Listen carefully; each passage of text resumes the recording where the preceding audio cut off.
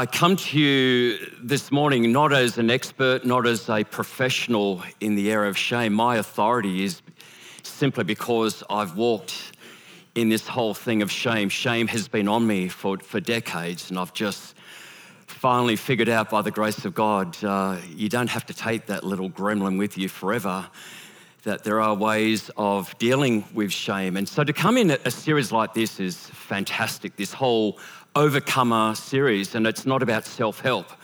It's about Jesus' help, and that's what this series is all about. This is what I'm going to share with you. It's not self-help because self got us into this mess.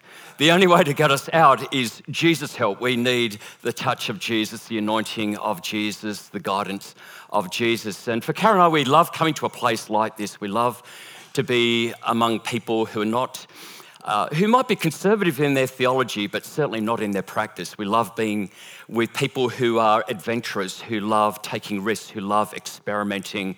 And I just wanted to assure you that, because you've got this thing on you and you've got a dream, just to remind you that today is actually part of your destiny, that God is sovereign in every step, that the journey is in the journey. So today is actually part of walking into your destiny, of seeing people touch with the power of the gospel from all walks of life, not being confronted with religion, but being confronted with the grace of God. So you've all seen children play sport, and maybe you're one of them that played sport as a very young child. And for Karen and I, our daughter Emily got into netball fairly early on, and Jake got into Auskick. And the thing about kids' sport is there is no strategy, there is no sense of teamwork. To be a coach of a 5-year-old, Auskick is easy, because basically it's just go and have fun. And you may have, your defense and offense, whatever, but once that whistle goes, somehow these two teams, they're all scattered, come together. And they just follow the ball because everyone wants to score. And it's just this sense of these two teams forming this mobile huddle, and they're following the ball. And they're all imitating their sporting heroes. So, they kick a goal, it's Tim Cahill, it's like that, or it's, yeah. They've got it all down pat, even as a 5-6-year-old. And it's all about fun. Although with Jake's Auskick team, I can remember there was no scoring. Everyone's the winner. But I can tell you what, for a lot of 6-year-old boys, they knew at the end of the game, we won 19-16. But it was all about fun. That was not my first experience of team sport. About the age of 7, I joined the local soccer team. It wasn't playing sport during the school week. This was actually part of the local soccer team that you practice on a Saturday afternoon. And I knew naturally I was fast, I probably didn't have the best coordination, but as a kid, you want to belong. And so I wanted to belong to this soccer club. And so, like all kids' sport, it's all about fun, and before you know it, it's two teams forming one mobile huddle and they're following the ball. Now, you've got a goalkeeper there, you've got a goalkeeper there, you've got the two teams in huddle, but Rob Mason was way back. Even at that age, I was timid and unsure and fearful of letting the team down. Where that came from, I don't know. But in my mind, in that little vulnerable soul of a little boy with skinny legs, it was, I just don't want to let the team down. I don't want to make a public spectacle of myself. I still remember to this day that old leather soccer ball leaving the pack of these little energetic, sweaty boys coming towards me. And in that moment, I did what any boy would do in my situation. I closed my eyes and I kicked the ball.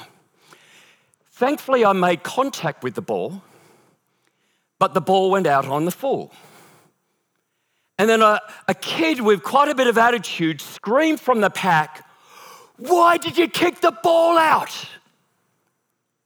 Now, sport is meant to be fun. But somehow in my little mind, the jury was already out and I was found and exposed to be incompetent. I didn't belong. I don't have what it takes. I'm not good enough. I don't remember the rest of the game, but I remember the walk home with my dad. And my dad at that stage was not doing so well. He was unemployed and unemployable. I was born during Dad's final year of theological training. I was born in October, so I was probably born about exam time. So I don't think I was a real welcome to my father. After about a year or two in ministry, my father had a nervous breakdown and he went on medication for clinical depression. And so even though Dad was unemployed and all my mates' friends were truck drivers and carpenters and my dad was unemployed, the fact is my dad was there watching me play soccer. But on the way home, it was like this sense of, I've let Dad down. What I remember is the walk home, and I call it my walk of shame.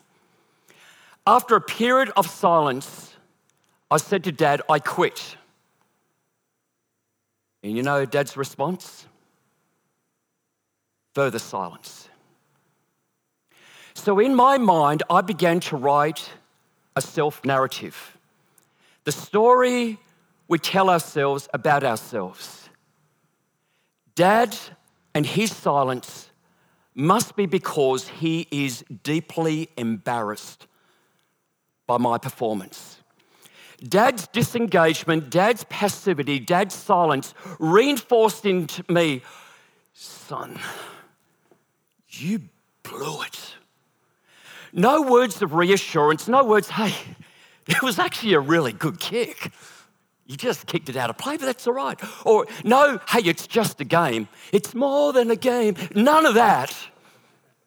No, hey, when we get home and over the next couple of weeks after, well, hey, he's unemployed. When you get home from school, let's practice. Nothing. Silence, disengagement, abandonment. And so in my little mind, I came to this conclusion, and it was so flawed, a very flawed assessment. It was more than I made a mistake. No, I am a mistake.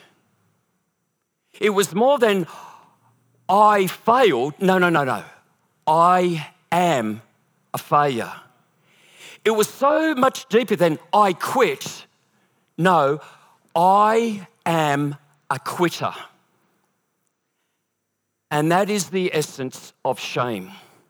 It's not so much what we did or didn't do, it is menacing inferiority.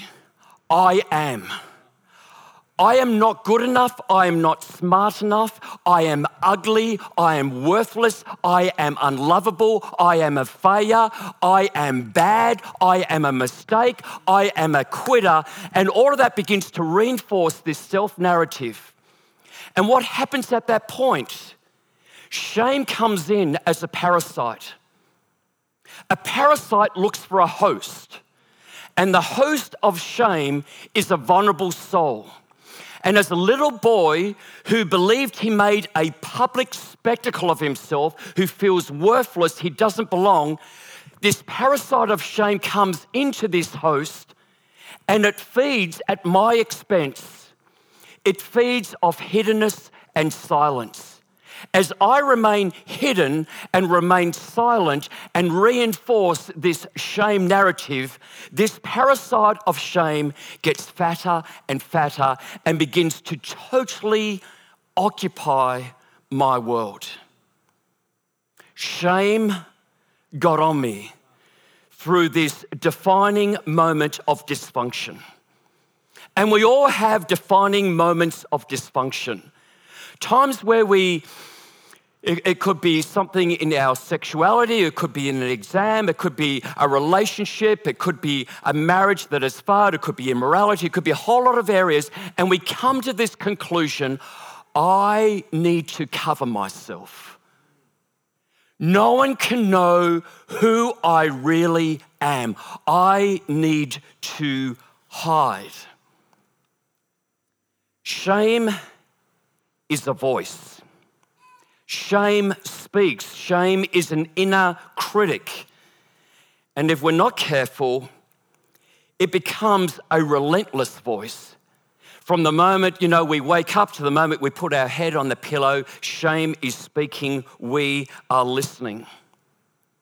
I'm not good enough. We go into the Genesis narrative, the first couple of chapters of Genesis, and it starts off in the beginning, God. It's a spectacular statement. And we have in other epic stories, once upon a time or in a galaxy far, far away. And, this epic story, the God story, starts in the beginning.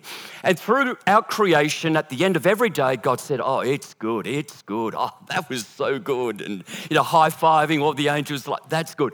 But when he made man and woman in his image, in the image of God, the Father, Son, and Holy Spirit, he said, oh, this is very good.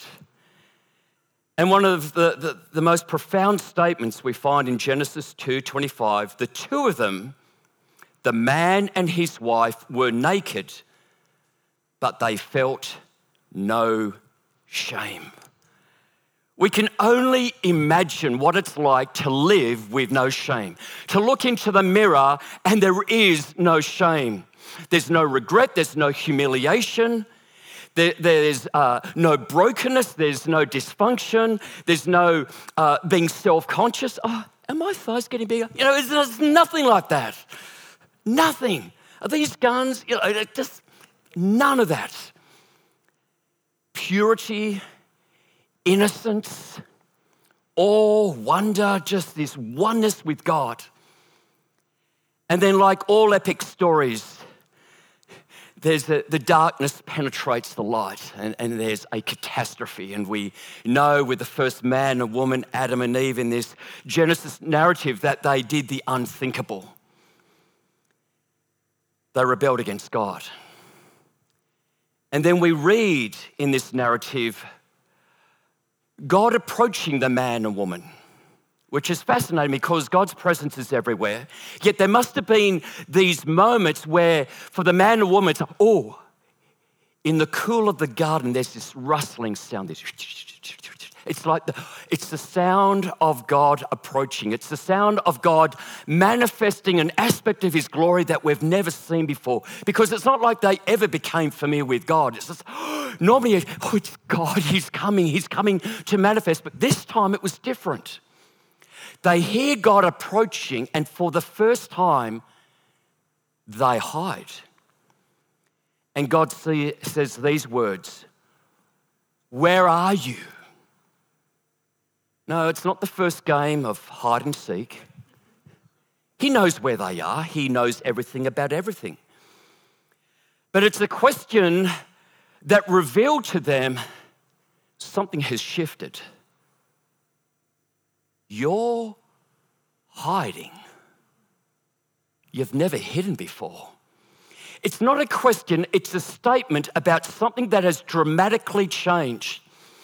But where are you is not the sound of a school principal or a judge,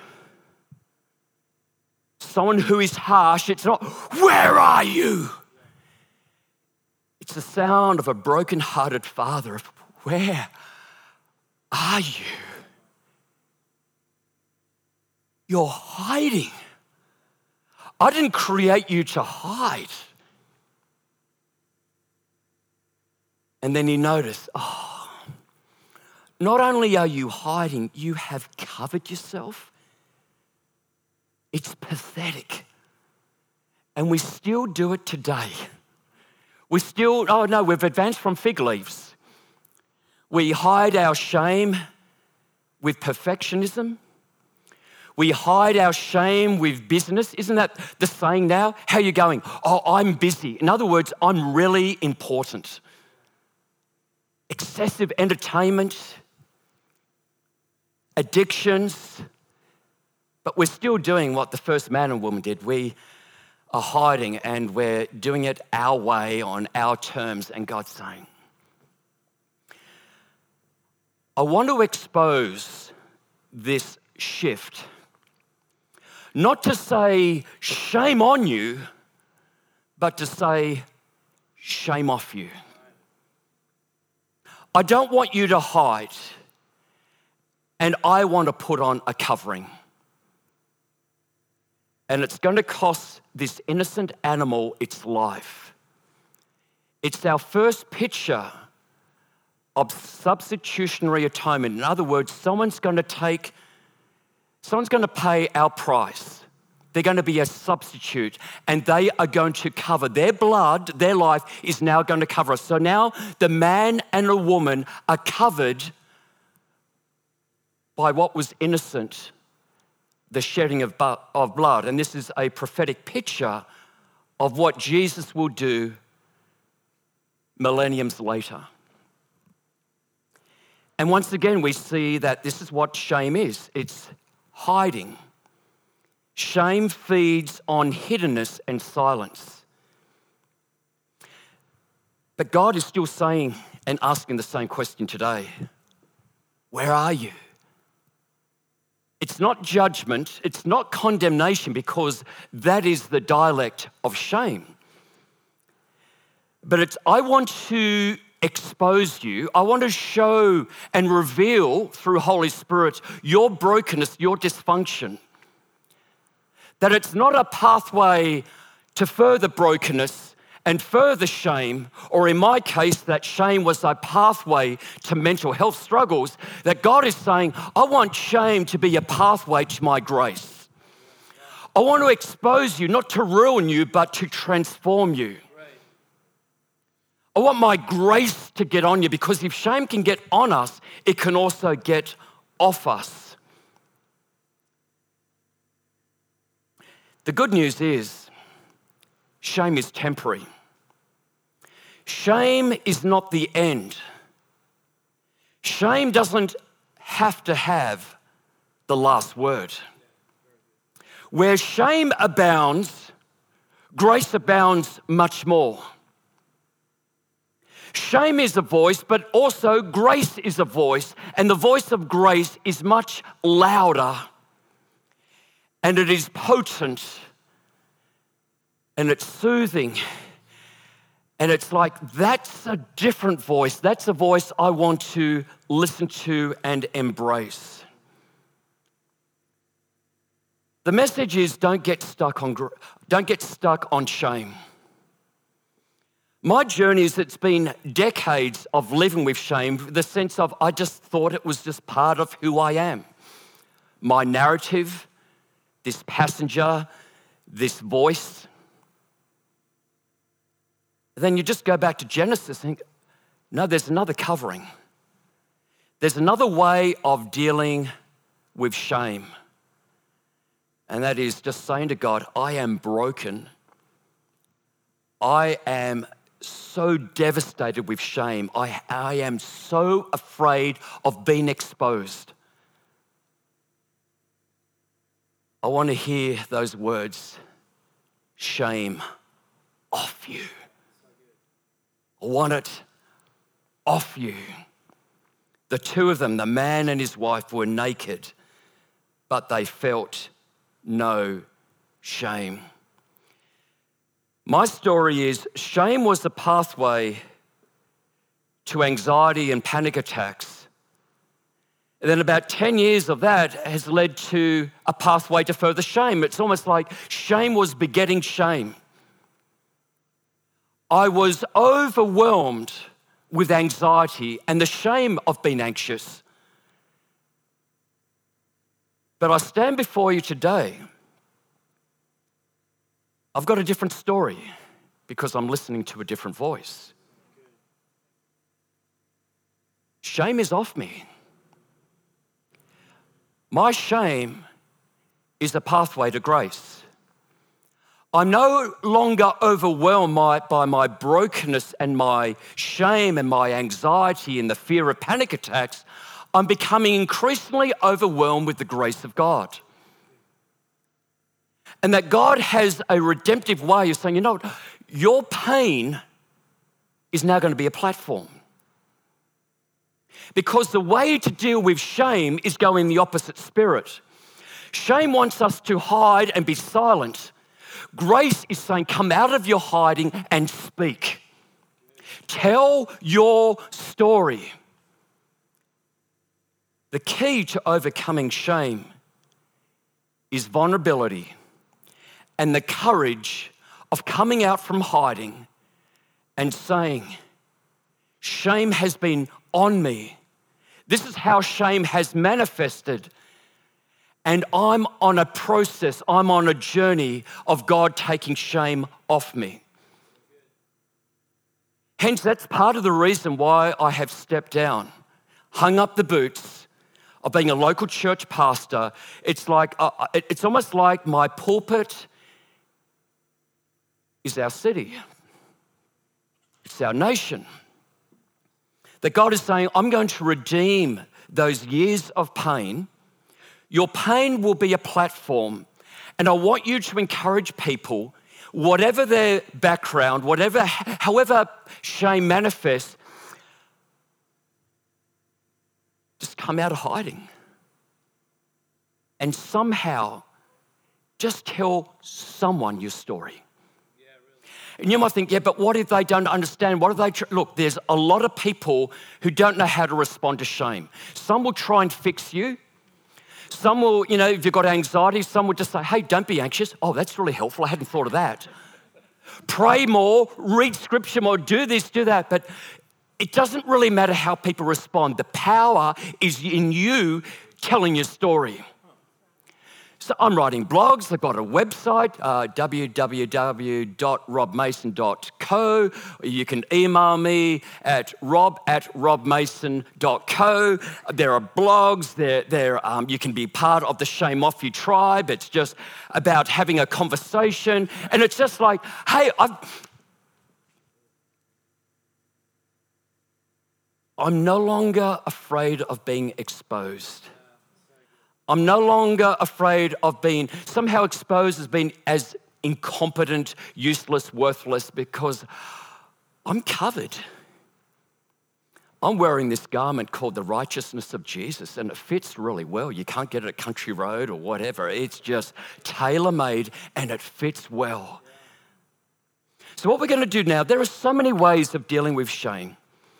And for me, there's no silver bullet, sorry. There's no formula. If you do this, this will happen. It's a journey. And one thing that has helped me is just using my imagination. Now, some people may use the word visualization. The reason why I didn't use it is because some people go, God created the heavens and the earth. That was not spontaneous. The heavens and the earth began in the imagination of God. Your life didn't actually begin at conception, wherever that took place, whether it was planned or not. Your life began in the imagination of God. Abram became Abraham. And God said, I want you to look at the stars of the sky. I want you to use your imagination. I want you to imagine that is your descendants. I want you to I want you to be a time rebel and bring the future into the present. And so what we're going to do now, we're going to have a little bit of anointed music playing. In a moment, I'm going to get you to close your eyes just so you're not distracted. I'm going to share a story. Now, I've heard something of this story, but I've made it up. And you can make it up. You can add things. In a while, it makes sense, but you can add rainbows. You can add albatross. We're going to go on a little island. You can add Gilligan, Marianne, the skipper. You can add Tom Hanks. You do whatever you want. But it's a story. It's a journey we're going to go on. And we're going to experience what it's like to have shame off you. One of the things that it's been helpful, one of the things, plus meditation, exercise, deep breathing, repentance, sharing with other people. So why don't we go on a little journey now? And so if it's helpful, close your eyes, not to be mysterious or anything like that, but just so you're not distracted. And I want you to imagine that you go up to shame. Shame is more than an emotion. Shame is personified. Shame is a person. And you go up to shame and say, hey, shame, I want us to go on a journey together, just the two of us. Shame goes, are you serious? Wow, I've been trying to get your attention for so long and you cut me out, but wow, where are we going? Hey, just come with me, and you make your way to a quay, Q-U-A-Y, and you go on a little boat, a little outboard motor, and you head off out past the breaker, and you're just going, and then Shame's going, where are we going? And you just say, we're going on an adventure. It's a surprise. It's Shame. I love surprises. And then Shame keeps asking questions, and you just stay silent. Are we there yet? Are we there yet? And you're just motoring along hour after hour after hour. And Shame keeps rattling on. I really wanted to be your friend, and I love it when you listen to me. I love it when we're really close. I love it when you hide. I like hiding with you. I love it when you're silent. I love silence. You just got this smile on your face. Hour after hour, and you approach this little tropical island. And Shame turns around and goes, whoa, an island! Is there anyone else there? You just say, no, it's just the two of us. You get out, you put your anchor down, you walk it, the water's up to your knees, you walk along and you walk to the edge, and it's like, okay, do you want to play a game? And Shame says, oh, I love games. Oh, I love the blame game. I love the self-pity game. No, we're doing a different sort of game, Shame.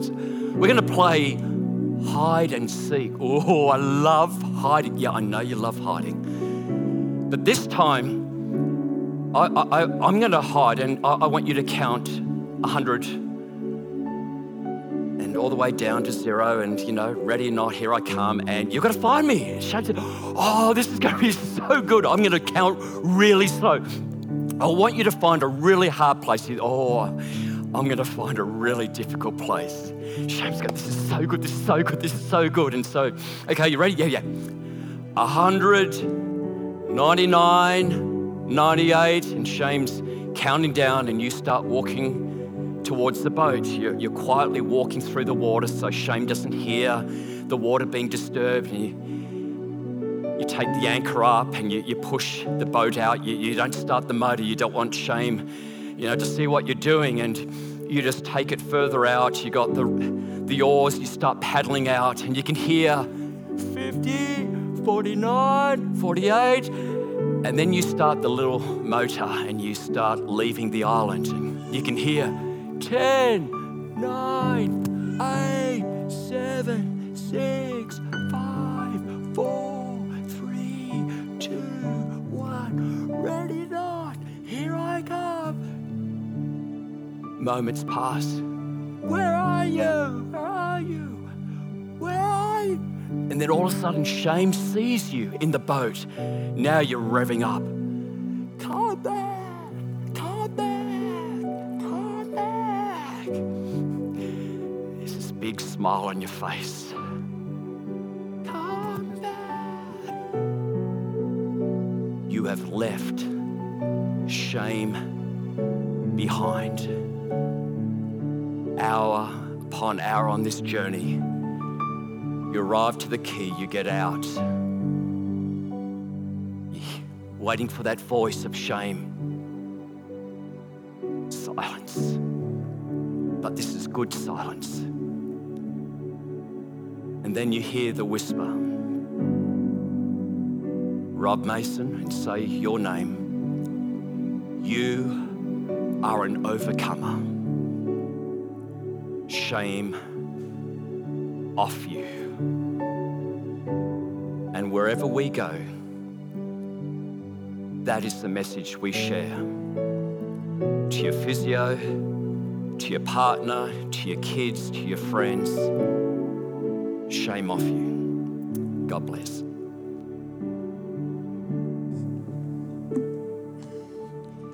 Hey, I'm going to pray. Oh, sorry. Nearly fell over. God, wow. Thank you so much for this relationship you have allowed us to have with Rob and Karen that's brought us to this place for Rob to be able to share that this morning. And God, I pray for those people that needed to hear that word, that was a word in season, that will be a word of hope, a word of encouragement, and ultimately a word of release as Rob's walked us through that story, that we will actually leave here different than when we walked in, that actually that this building, this auditorium will be a metaphor for that island, that we will actually walk out of here leaving the shame behind, that we know that one word from you can do far more than 20 years of therapy. God bless therapists, and thank you, God, that a word in season can set us free in a moment. In Jesus' name, amen.